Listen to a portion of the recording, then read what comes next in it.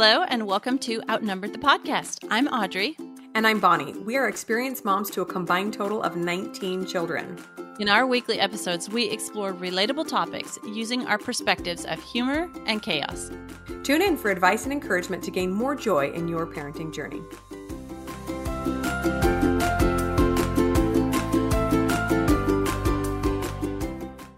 Hello, friends. Welcome back to Outnumbered. We have a super exciting guest today. Her name is Leah Davidson, and she is an expert in teaching us about our nervous system. And many of us probably don't give many thoughts about our nervous system until it's way out of whack, but it really plays into keeping ourselves emotionally healthy and really plays into the coaching skills that we talk about a lot today. And Leah herself is a coach as well. So welcome, Leah.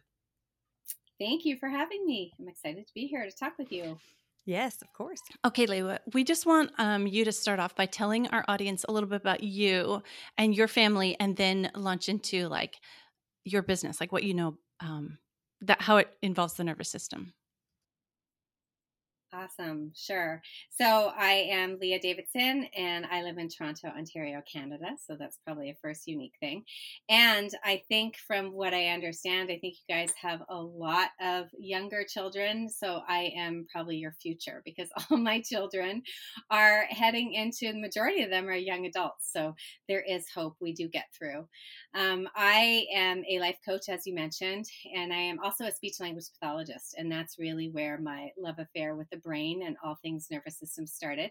I've been doing that for about 25 years, working in the area of traumatic brain injury. And then over the course of time, it just has expanded, working with people who have challenges in their life, dealing with a lot of stress, a lot of anxiety, a lot of overwhelm. And that naturally led into working with people with their nervous systems. And I also run a training for advanced training in nervous system resilience, because I just love talking about the nervous system because it is really the foundation and the base to everything that we do. Okay, so first I have to ask, speech language pathologist, in my mind, there's not a lot of overwhelm, but when you're talking about working with traumatic brain injury, obviously there is. So tell us how you specifically started getting curious about the nervous system and wanted to just explore more in that area. Yeah, it's true, because speech language pathology, typically people just think of like you work with kids in schools with their R's and their S's, or they have fluency issues. So I started out working in rehab, and then I eventually went into private practice, specifically working with people who had been involved in traumatic brain injuries. So when you have a traumatic brain injury, obviously areas of the brain are damaged. And part of my role as a speech pathologist is to not necessarily help them with their speech, but it is to help them with their cognition. So their thinking skills. So attention, memory, all their executive function skills. And what I was noticing is that I would help people with these cognitive skills, or try to help people with their cognitive skills, and we would get stuck, and it would be hard for people. They would get completely overwhelmed because everything was different. Their brain wasn't working the same way, all the ways that they used to do things. And I started to see that a couple things were playing with what was happening. Mindset was a big piece. That I would see that if they had a mindset of, I'm never going to get better, I'm never going to be able to do this, my whole life is over, my whole life has changed, that really hindered any kind of growth. And then I started realizing that it was the nervous system, that their whole nervous system was whacked out of balance, that they were often now in a state of either hypervigilance, so they were feeling a lot of anxiety, a lot of overwhelm. Obviously, there's a lot of emotions around when somebody is involved in an accident, which is usually what I worked with. There's blame, there's shame, there's all sorts of fear, or people also were managing with a lot of, lower emotions, sadness, depression, hopelessness, helplessness. And so I started realizing, okay, if we are going to get to the crux of working with your cognitive skills, we have to first learn how to get you regulated. And so that's where I started to see, we can't do cognitive, we can't do mindset, we can't do anything like that before we deal and befriend the nervous system. So that's how it all ties in together. That is so fascinating, because sometimes I have to admit, when we try to teach our kids the concept of your thoughts are affecting your feelings, that all kind of seems advanced to them. Like they're like, but mom, it just like comes on me and I can't do anything about it. Like That's this right. feeling, like I just felt so angry and I didn't know what else I could do. It was so Yeah. fascinating. Can you talk to us about how it works like at a child's level? Yeah. Well, it essentially works the same way with an adult as a child, except that the child really does not have the ability to regulate, because regulation is something that their CEO, their executive function skills, are going to be doing. And as we know, that when children, it's developing, but your frontal lobe, where those executive function skills are housed, really is only hitting its maturity when they're in their mid to late 20s. So essentially, what happens for all of us is our nervous system is how the body and the brain communicate with each other. And we are constantly picking up on the cues around us. We're picking up on cues within us, and we're picking up on cues in between us. And that in between us is really important when you think about a parent child. Your child is constantly reading your own nervous system. This is how they learn about their own nervous system, by feeding off of yours.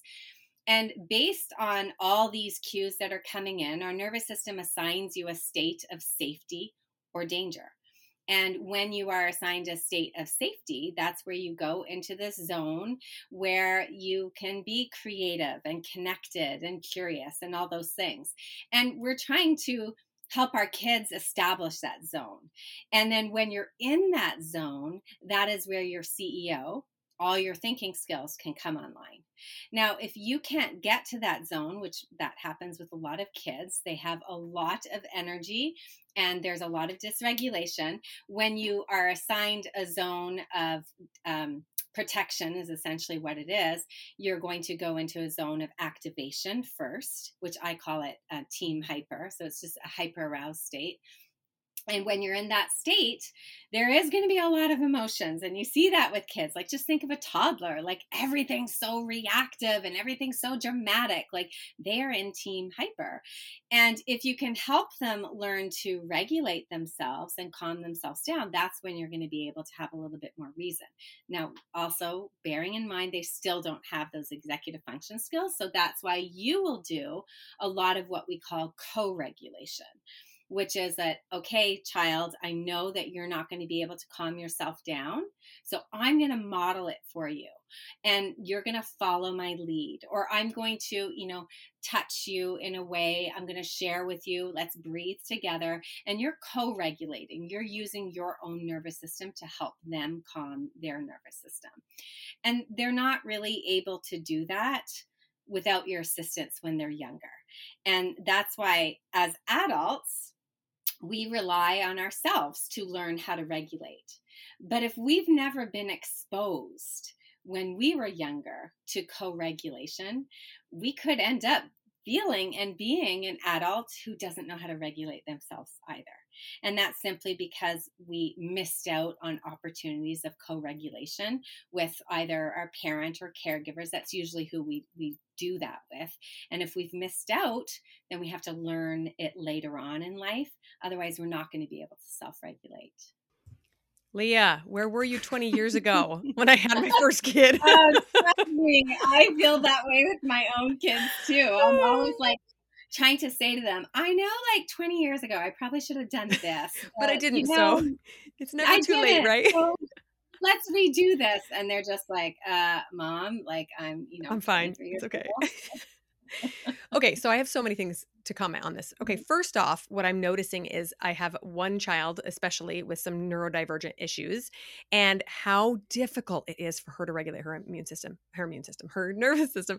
Everything is unsafe for her. Like, I really feel like she's in that danger phase or stage or whatever you call it all the time. Like, it's time to do your chores. And it's panic mode. It's time to do school. It's panic mode, right? And just understanding that there is no thinking happening in the danger mode, right? Is so powerful. And we hope anything we say on this podcast never increases mom guilt, but that in order to have peace and tranquility in your home, you have to regulate yourself. Mom is the one that sets the stage for the home. So such good information, and just how crucial it is to learn how to do that yourself. Yeah. And that being said, like in all fairness to, everybody is going to have different nervous systems. There is genetics and personality involved in that too. Like there are some kids who are built and born with more hyper, they're more hypersensitive. They are my sensitive child. They are my, quote unquote, my difficult child. I say that in jest, but I think we all know that our children arrive with different personalities. And that is part of our own regulation, is am I able to adjust myself based on the child that I have in front of me? Because some children are going to need more regulation than others. It's also to bear in mind, and I think of this like when I think of my own children, we have a blended family of five. And I think of my two biological boys were very, very young when I got divorced. And then even pre-divorce, there was a lot going on. My father had passed away. There was a lot of things going on. So I can almost look at my children and I do want to remove the mom guilt, because I spent a lot of time with that mom guilt thinking like, oh my gosh, all the things and the prime time of my kids and this was going on. Yeah, it was. But at the same time, I was doing the best that I could with my nervous system. And yeah, my kids, they did feed off of my nervous system. There was probably a lot of dysregulation there. But I still, at any point, even though they're older now, I can just change that relationship and work on that regulation and help them in co-regulating and be so much more compassionate with them when, my young adult child calls me and I can tell is dysregulated. I'm not making it such a big deal. I'm just like, yeah, they're dysregulated. I wonder what's going on for them. I wonder what their system is reading as dangerous. And I wonder what I can do to send those cues of co-regulation with them. So there's mom guilt, but there's biology, there's situations, there's things that happen in our life, and we always have the opportunity to co-regulate now. Well, and one other thing I wanted to say is it actually gives me a lot of peace knowing that I do have a lot of power to help them through that, right? And that when I realize that when they're dysregulated, they are sensing some sort of danger, that to me reminds me, hey, it's important that you take care of you first so that they can feel at peace. That's a great reminder. It doesn't feel like too much pressure.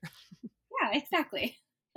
Okay, so this is fascinating to me. I love what you said about us having to help them learn how to regulate themselves, like their own nervous systems, because we think like a nervous system is something that just works automatically in your body. You don't have to think, okay, now I'm going to make my heart beat. Now I'm going to make my myself breathe. Like those things just happen. Like I'm going to just digest my food now. No, it just is. Thinking about bringing conscious thought to a nervous system that we can affect our emotions and our thoughts is really, really powerful. Like I know we have one episode where we talked about teaching kids to sleep, like babies, especially. Like you don't just, it's mostly expected that babies know how to sleep, but we talk about this technique that we use, co-sleeping, where we actually are teaching our babies to sleep by having them sleep with us, because when we exhale, they're in several ways it triggers them to inhale, and like this co-sleeping thing is like teaching them to sleep.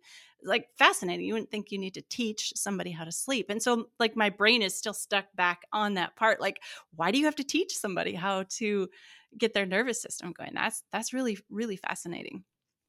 Yeah. And I mean, you're right. Our nervous system is functioning behind the scenes all the time. And thank goodness for that. Like it is taking care of our digestion and our heartbeat and things like that. But because we are also fundamentally wired for survival, the goal of our nervous system is survival. And because it is survival and it's scanning for safety and danger, it's very, very sensitive, but it's highly inaccurate. So it often misreads cues. And so we have to learn how to reread cues. We have to learn what to do and to evaluate whether or not there is actual danger. If we are in danger and our survival is activated, thank goodness. I don't want to have to think about what to do when I am in danger, except we have to be able to learn how to hit the pause button, because as we have continued to evolve, we're really not in danger as much as we think we're in danger. And so we have to learn how to hit pause, do some things that get us moving towards a state of more safety, of more regulation, or get to our parasympathetic nervous system, which is where that rest and digest is. And then when we're there, we invite our CEO to come back online, and she gets to come back online. It's like, okay, what can we do here? How serious is this? Am I going to need to do A, B, or C? What about if I do this? What would the consequence be? We want her to be driving our car. We don't want to be driven by our survival monkey because he's completely reckless. So that's how I look at the roles of it. And that's why we have to treat our kids, because let's face it, our kids are in a constant survival state. That's how they're wired to be. That's okay. That part of their brain that's a CEO has not developed yet. So they are stuck in survival, and we're trying to teach them how to regulate and how they can learn and continue to develop until their CEO has reached its full maturity. What you're saying here about inviting the CEO back in reminds me of on your episode when you were being interviewed by Jody Moore, you mentioned fires, right? And in my mind, I just see like, if there's a fire in a building, you don't want any of the management team still in the building. They all need to be out. But then when the fire department is the emergency management, right? They come in, determine it's all safe, everybody can come back in.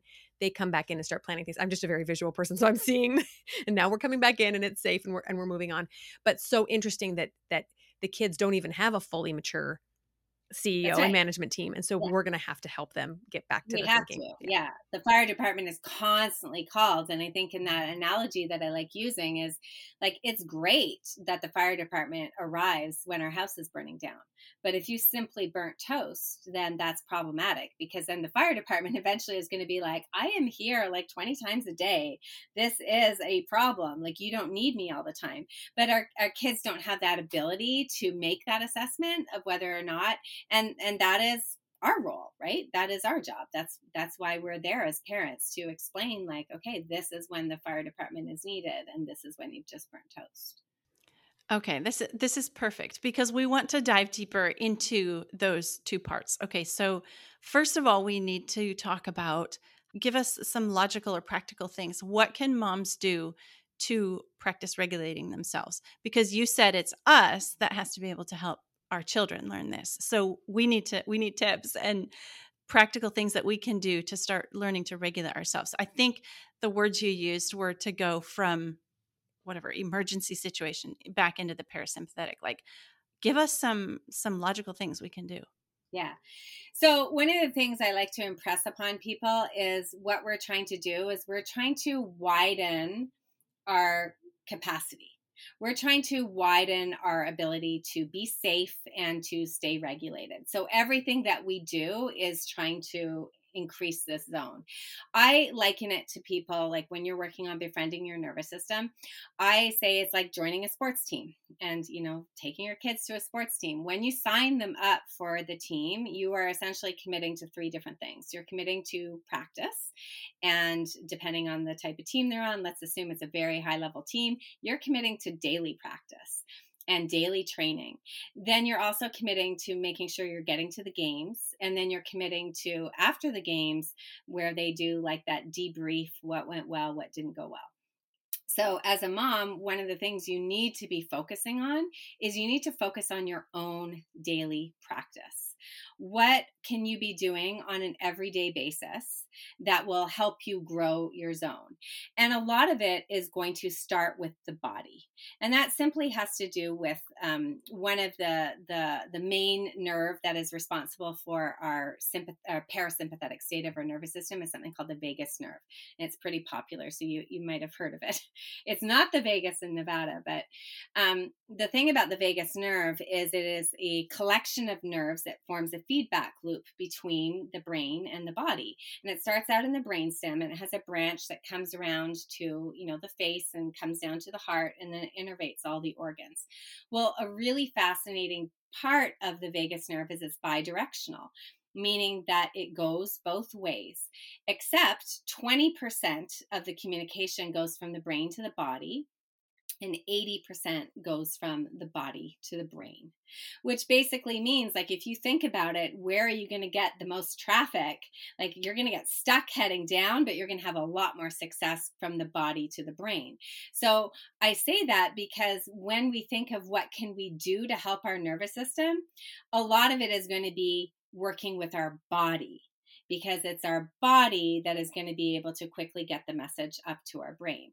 So that is where things like movement is going to be really important. And I like saying movement as opposed to exercise, because I think exercise can be very triggering for some people. Like, oh, I have to go run a marathon. No, it may be just going out for a walk. It may be playing with your kids. It may be, running the vacuum. It may be doing something.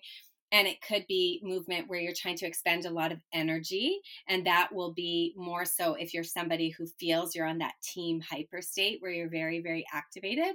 But sometimes people are dysregulated where they are in that lower state, in that shutdown state. And so it may require more gentle movement. So they would want to do things like stretching or yoga. So movement is a really big one.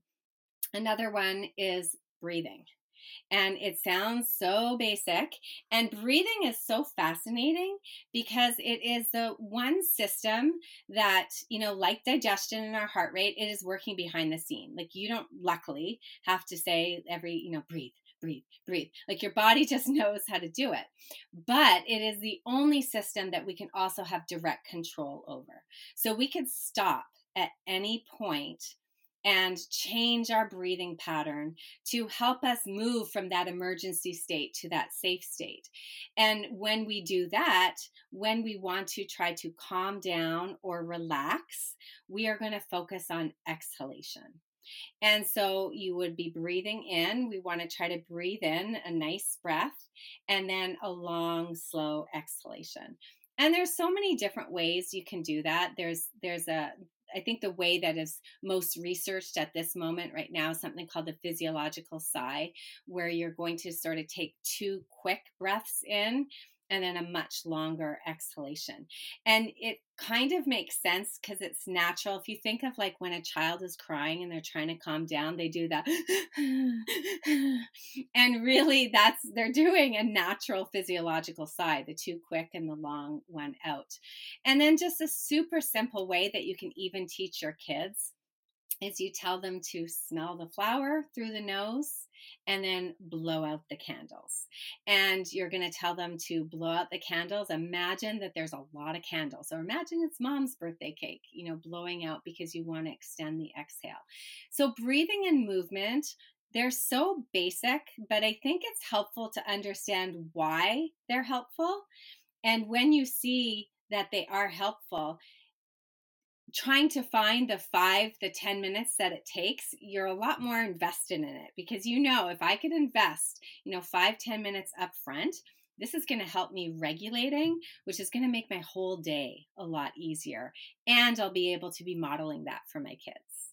Okay, I am madly scribbling notes because this is so helpful. Oh my goodness, we could talk to you all day. So I have another question about so tell me, when we're talking about the brain going into the nervous system, is this what we're trying to do when we are like self-coaching, when we're trying to work on the thoughts that can calm our emotions? It's just maybe Absolutely. not as effective sometimes Yeah. as interesting. Okay. So we talk about there's top-down approach, which is brain to body, and bottom-up approach, body to brain. Both are valuable, and I would never not want to knock one or the other.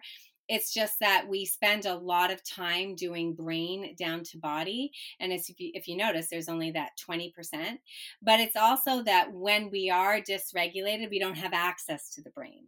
So that's why we want to be starting with the body and go into the body. And then really, like when I work with my clients, I talk about it's a combination. I want to have like a flow both ways. But definitely when we're talking about thought downloads or using, cognitive tools like CBT, using a model, if that's what you use, those are all top down, which require your CEO.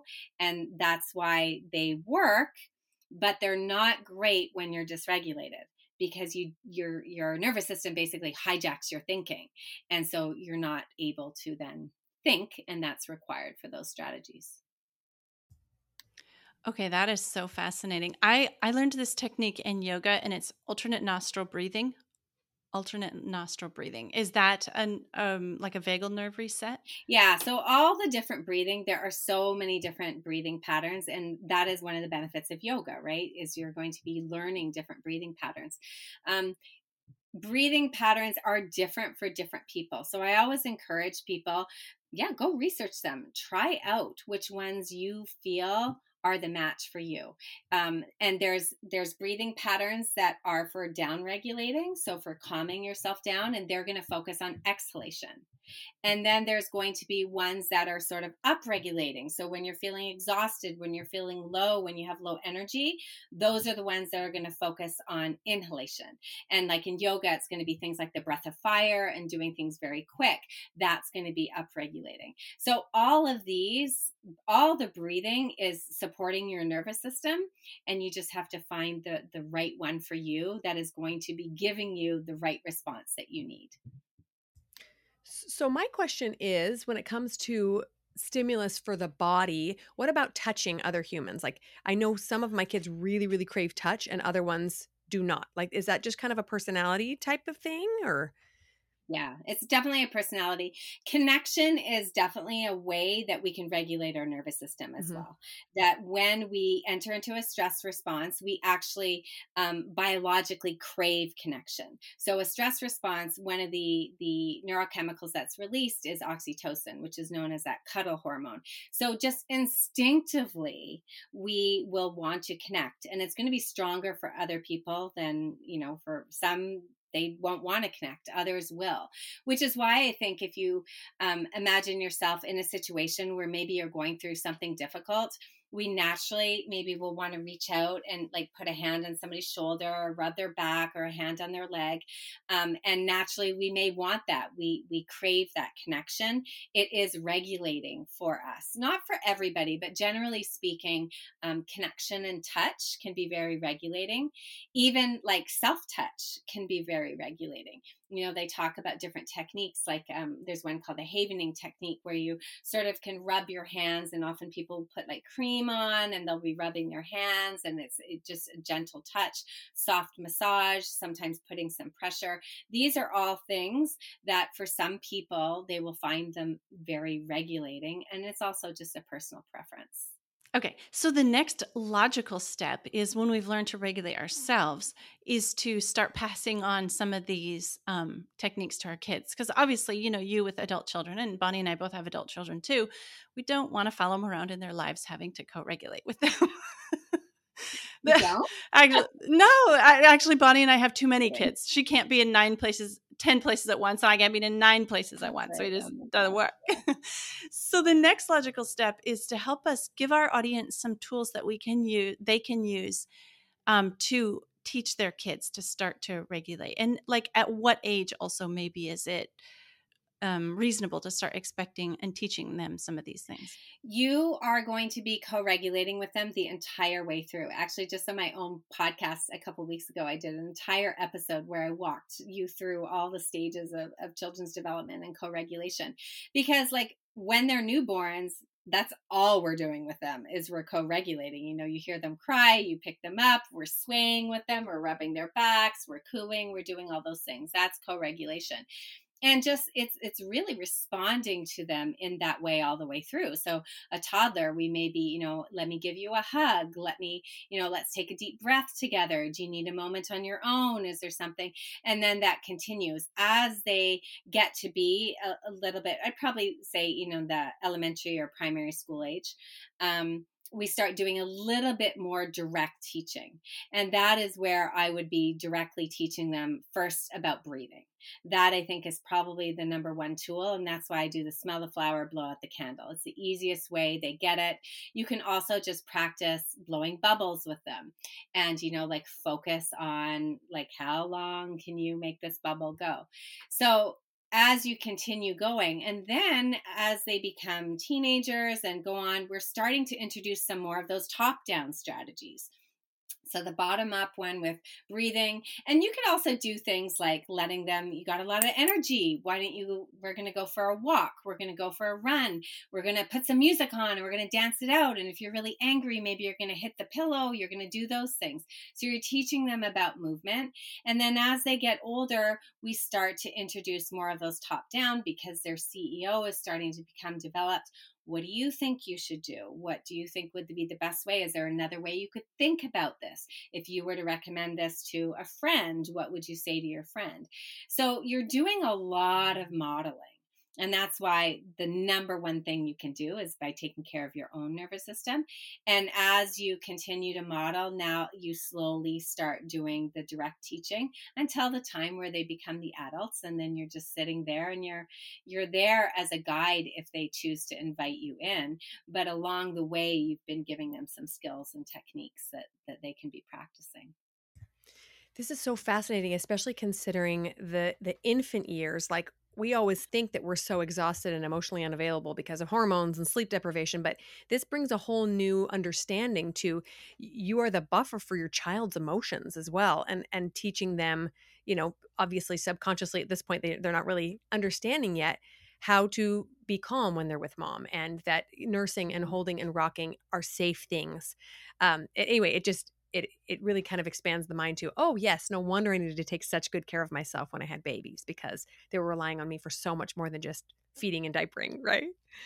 Exactly. And we know that the more care you can take, the safer you're going to feel and the wider your zone is. And you can really think of it like that zone is like the charge on your phone. Like if your phone is charged to the maximum, you are able to do so many more things. You have the capacity, you can deal with the stressors, you can deal with the ups and downs. But if your phone is running low, you've got to go into low battery mode, you've got to shut down all your apps, and you're just like racing to find a charger. You're not able to tolerate anything. So you have to be really thinking of yourself, that especially, and it is in the early years, but as you know, like it changes. It's just the needs are different. So that's why all the way along, from the moment the moment you're pregnant to way into the future, you constantly have to be making sure that you are charged, because that allows you to have the capacity to be able to help and co-regulate with your kids.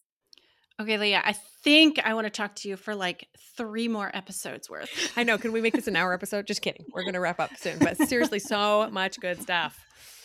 Oh, Leah, we would seriously talk to you all day long if we could. This is so fascinating, especially for Audrey and I, because we love talking about how the body functions behind the scenes. I think so much of what we do as moms is invisible a little bit, as far as, being there emotionally for your kids, and the weight that is on us we don't always see. And so I think this is so beneficial, especially for young moms that have lots of little kids. So please tell us where people can come find more information from you. You mentioned a podcast, and I think you have a training as well. Please tell us. That's right. So my podcast is called Building Resilience. So pretty much everything that we talked about, there's an episode on almost every topic. And if there isn't one, there's going to be one. So that's the place, Building Resilience. And then I do have a training. It's called the Advanced Training in Nervous System Resilience. And it's really a training that I designed. Initially, it was designed just for coaches and helping professionals. But I have expanded it for people who really want to take a deeper dive into understanding their nervous system, understanding sort of the science behind it, as well as the practical tools. And so that's the best way to work with me at this point right now. Thank you so much for sharing those resources. Everybody, please be sure to go check out her resources that she has available for you. If you're like us, there's so much more that we could be learned. But Leah, thank you so much for coming on and sharing your wonderful wisdom with our audience today. Thank you so much for having me. I love talking with you. I could talk for hours as well. Thank you so much. Appreciate it. Thanks for listening, friends. Click the link in the show notes to subscribe to our email and never miss another episode. Show us some love by leaving a review on iTunes or sharing the podcast with a friend. Thanks for all your support. We'll talk to you next week. I was going to say, Audrey, do you have any more questions for her, or do you want to wrap up and we can have her send us to her podcast and more resources? you have something else you want to ask? Yeah. Like I have so many things I want to ask you and talk to you about, but it's going to go on like, hours here because You Go want me? ahead, Okay. Bonnie.